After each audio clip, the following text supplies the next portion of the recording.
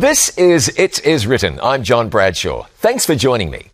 Now, to call her immortal is slightly inaccurate. Slightly.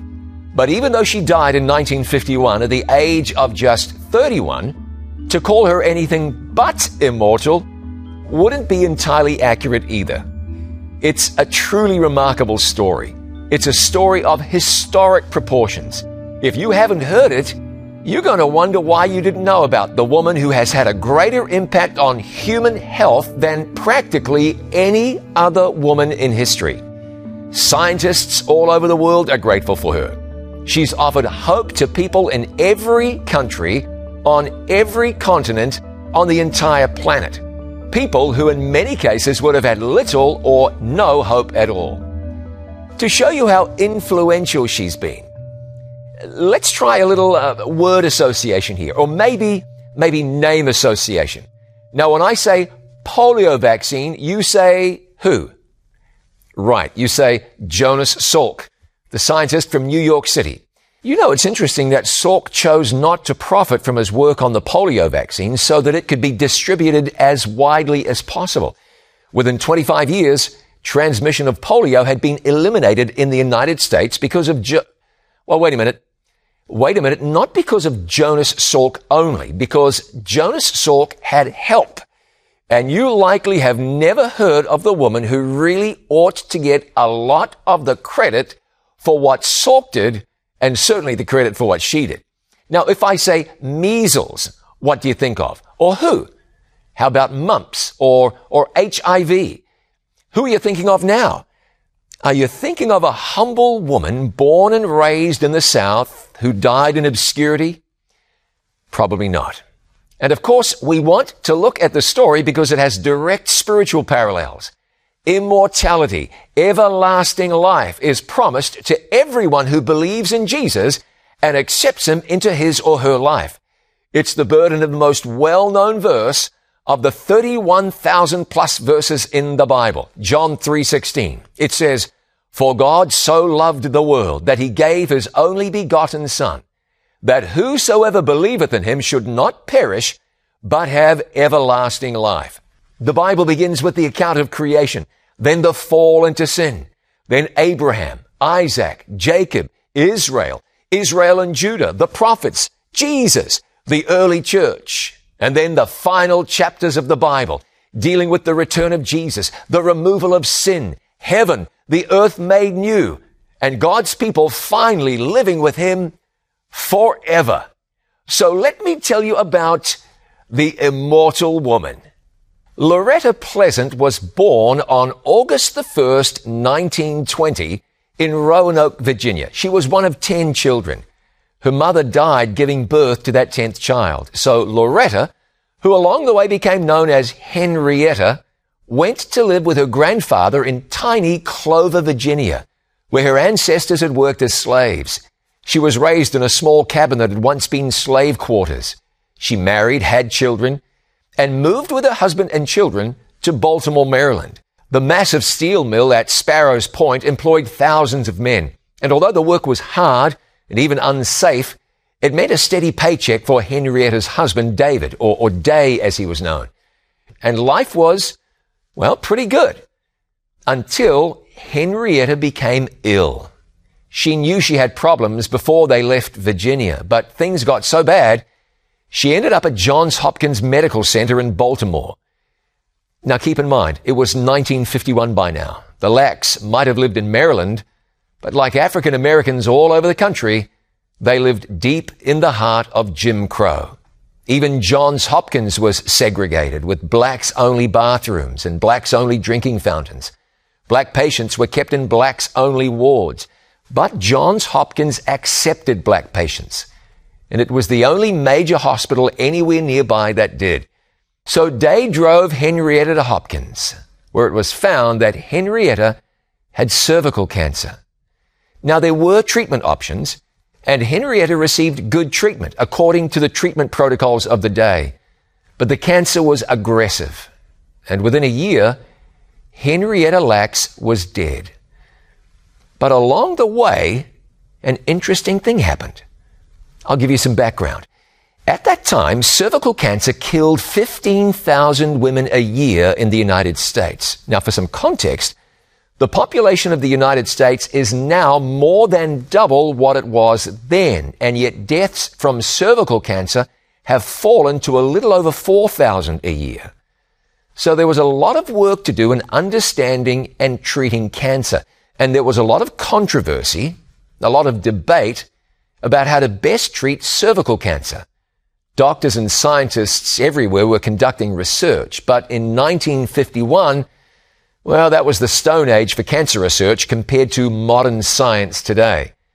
People were trying to understand the biology of the human cell. And keep in mind, cancers begin with a single cell gone wrong.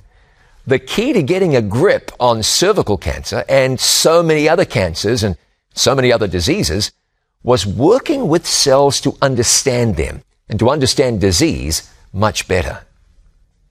But the challenge with researching cancer cells in 1951 was that cells would die outside the human body. Human cells will typically divide and then divide again. In fact, they divide around 50 times and then they die. And no one had ever kept cells alive indefinitely in a lab. But here's the interesting thing, that history-altering thing. During her treatment, cells from Henrietta Lacks' body were brought into a lab and cultured. A physician named Dr. George Guy had spent 30 years trying to grow cancerous cells outside the human body, but without success. Now, another physician, knowing about Guy's obsession, began collecting cancer cells and giving them to Dr. Guy. There was no shortage of patients at Johns Hopkins, and the ethics of taking cells from the public patients that came through wasn't a question for anyone concerned in that day. Henrietta's cells were accepted by an assistant who wrote HeLa on the samples, shorthand for Henrietta Lacks. By now, no one was expecting anything to be different from any of the other samples that had been taken. It was expected they'd survive a while, then die, and that would be that. But something strange happened. Something for which to this day there's not really a good explanation.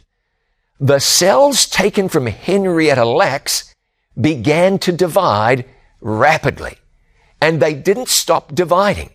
Before long, Dr. Guy had millions and millions and millions of cancer cells, dividing and dividing and dividing, and not dying. It was a first, a massive scientific breakthrough. And it meant that although she was dead, Henrietta Lacks was still living. The world had its first immortal woman. I'll be right back.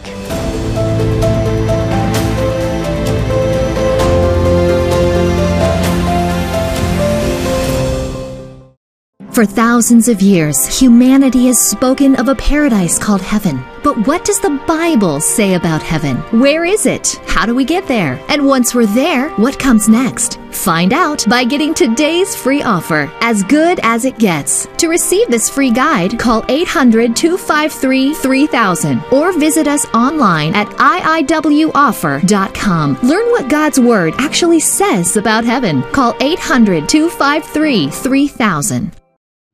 Thanks for joining me today on It Is Written. When Dr. George Guy realized he had succeeded in growing human cells outside a human body, and that the cells taken from Henrietta Lacks were not dying, the research potential became obvious, and Guy began enthusiastically giving the cells to researchers who wanted to use them. It was a seriously big deal. And this is where, even after her death, Henrietta Lacks, the immortal woman, continued to impact and benefit the world. HeLa cells allowed Jonas Salk to test his polio vaccine. They've been used to study measles and mumps and Ebola, to develop treatments for AIDS, and to develop chemotherapy and radiation treatments. Henrietta Lacks cells have even traveled to outer space. Now, there are limitations as to what can and can't be achieved using HeLa cells. But there's no question that Henrietta Lacks cells have advanced science and benefited all of humanity. As you might imagine, there are ethical questions that persist. Henrietta wasn't told that her cells would be used for scientific purposes. But that was normal in the 1950s. Informing a patient or relatives about the use of samples obtained through medical procedures wasn't required in 1951. In fact, it's not required today. And Henrietta's case shines a light on those ethical issues. But here's what you've got. A woman who's been dead since 1951, whose cells have been living on in laboratories around the world for 70 years. Researchers believe they've figured out why the HeLa cells continue to live when others do not. But it's an exception. It's one of those things that you accept happens even if you don't really fully understand the reasons why or how. And here's where we see the strong and obvious spiritual parallel. The Bible makes these interesting statements in the book of 1 Timothy. It speaks of our Lord Jesus Christ's appearing, which he will manifest in his own time. He who is the blessed and only potentate, the King of kings and Lord of lords, who alone has immortality. In chapter 1 of the same book, it says, now to the King, eternal, immortal, invisible, to God who alone is wise, be honor and glory forever and ever. Amen. The Bible says that we seek for glory, honor, and immortality in Romans 2 and verse 7. Immortality is not something human beings inherently have. Since sin entered the world, we humans have had a problem, and that is, we die, and life after death isn't assured. In fact, everlasting life is out of our grasp. There are only 3 people in the world who have immortality: the Father, the Son, and the Holy Spirit. And for about as long as we can remember, human beings have been trying to solve aging. They've been trying to fight back against death. The Tower of Babel was an attempt by humans to reach heaven under their own steam.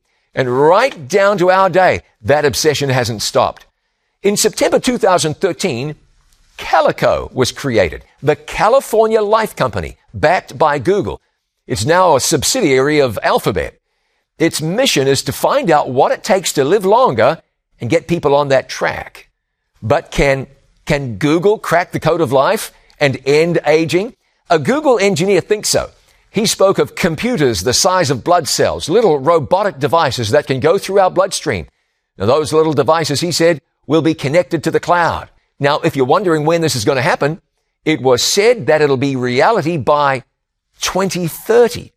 The same Google engineer, Ray Kurzweil, said that by 2045, our brains will be connected to the internet and human beings will be able to live forever. Well, no. In 2014, a Silicon Valley hedge fund manager offered a $1 million prize challenging scientists to hack the code of life and push human lifespan past 120 years. You see, that seems to be our limit. More and more people are living longer. More people are living to 100 than ever before, at least in modern times. But the very oldest human beings still seem to die at around 115. Jun Yun, the hedge fund manager, believes it's possible for scientists to solve aging. This is really just a modern iteration of the legend of Juan Ponce de Leon, whose search for the fountain of youth led him to Florida in the year 1513. Forever is a very long time, but it is possible to live forever. We really need to understand how. To do so, let's go right back to the very beginning. Genesis 1, verse 1. In the beginning, God created the heavens and the earth. Then on day 6 of creation week, God created people. And the Lord God formed man of the dust of the ground and breathed into his nostrils the breath of life. And man became a living being. So, where did life come from? Life came from God. Look at Nehemiah 9, verse 6. You alone are the Lord. You have made the heavens, the heaven of heavens with all their host, the earth and all that is on it, the seas and all that is in them. You give life to all of them, and the heavenly host bows down before you. It's God who gives life. This is Psalm 36, verse 9. For with you is the fountain of life. In your light, we see light. So where is life? Life is in God. In the beginning, God originated life. When sin came into the world, death entered the world because human beings surrendered their connection with God. It was as though Adam and Eve drank poison when they sinned. But instead of standing by and watching them die, God intervened. Jesus took their sin, and yours and mine, and offers us His purity, His righteousness. He offers us His life.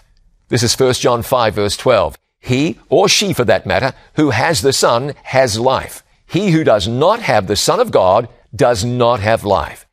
Everlasting life. So now let me bring it home to you. Can you have everlasting life? And what do you tell someone if they ask you if they can have everlasting life? I'll tell you that in just a moment.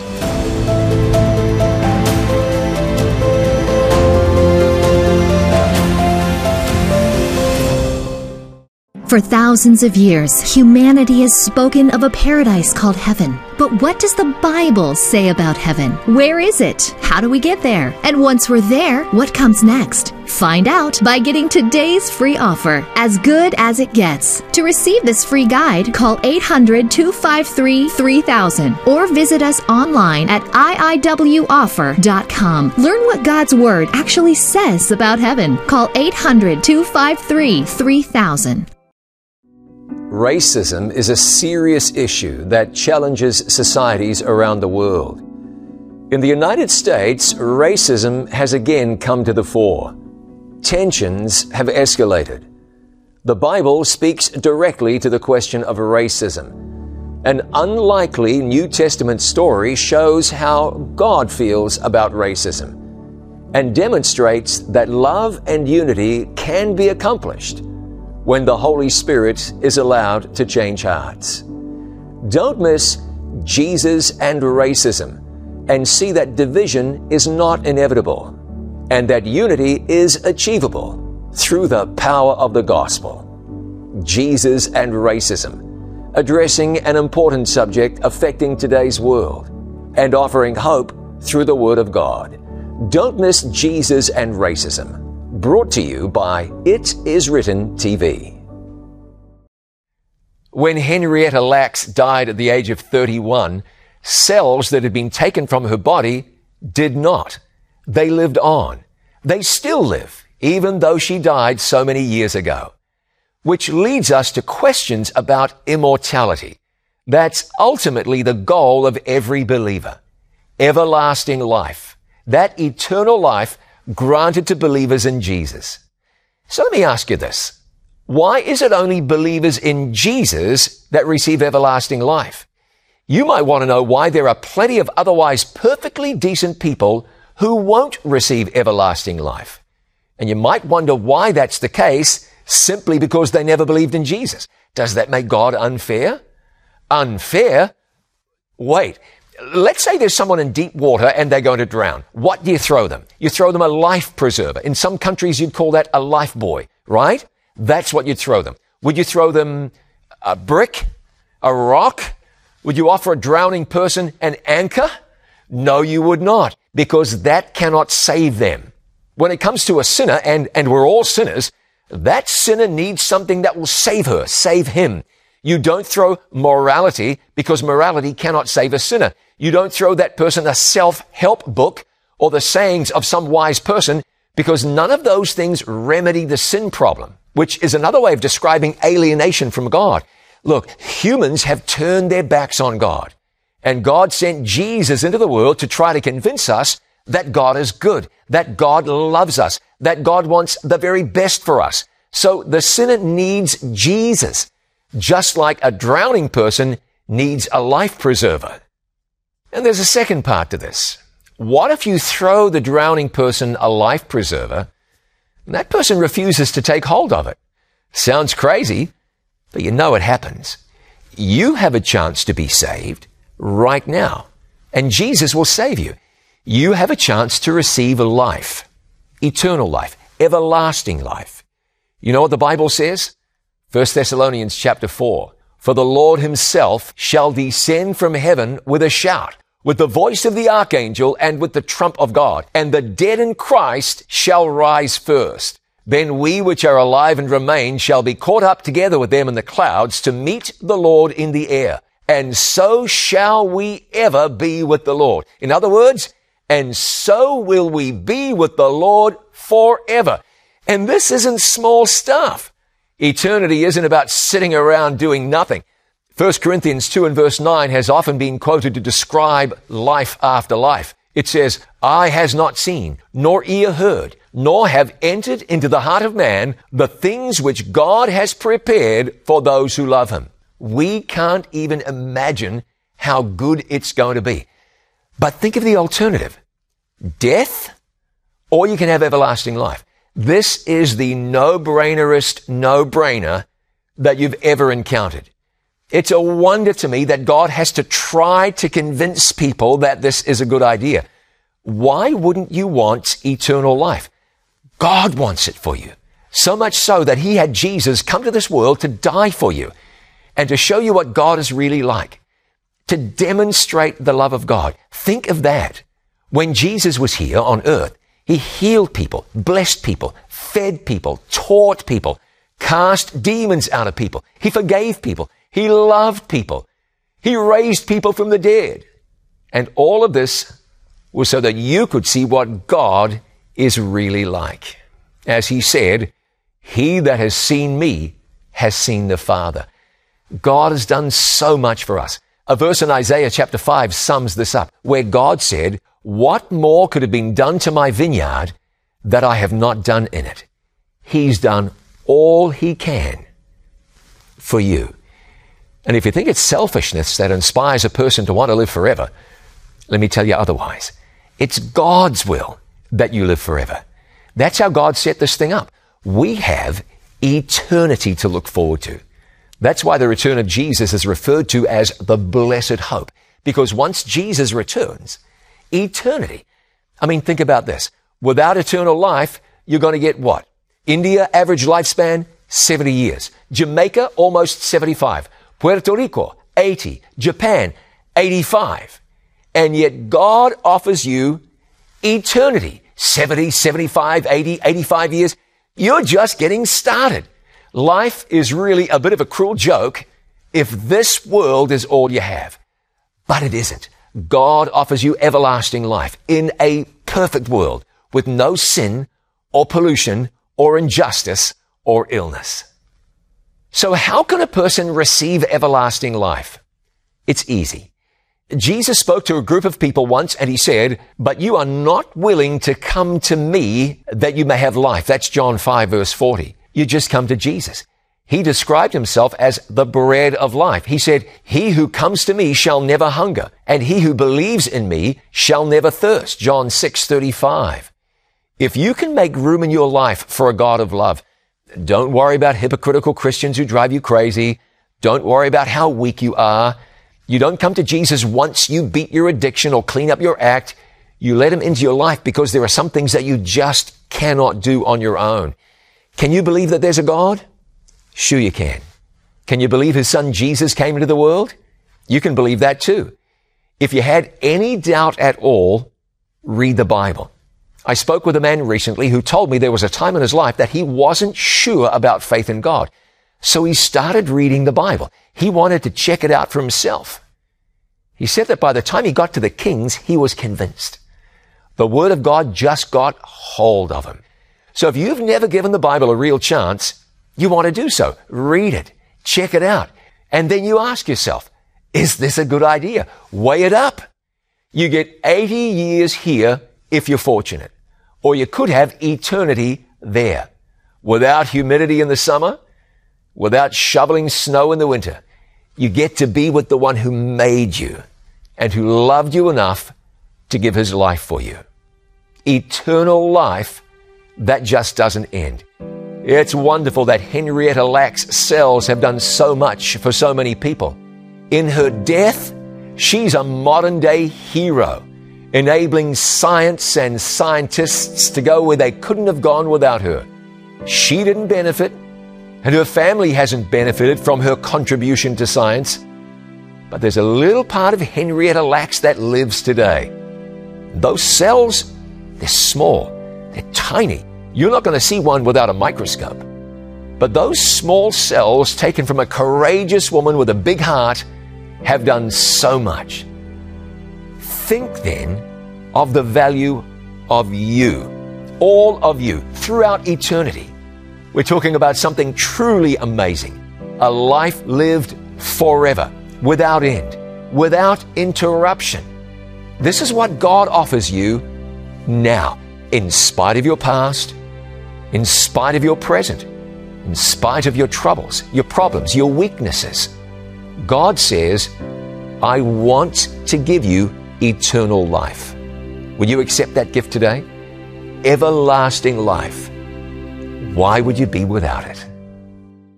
Thank you for remembering that It Is Written exists because of the kindness of people just like you. To support this international life-changing ministry, please call us now at 800-253-3000. You can send your tax-deductible gift to the address on your screen, or you can visit us online at itiswritten.com. Thank you for your prayers and for your financial support. Our number again is 800-253-3000, or you can visit us online at itiswritten.com. Let me pray for you now. Let's pray together. Our Father in heaven, in Jesus' name we come to you grateful now for the gift of everlasting life. We see the remarkable things that you have done through the cells, these cells that live on, cells from a remarkable woman who lived and died not knowing that she had blessed all of humanity.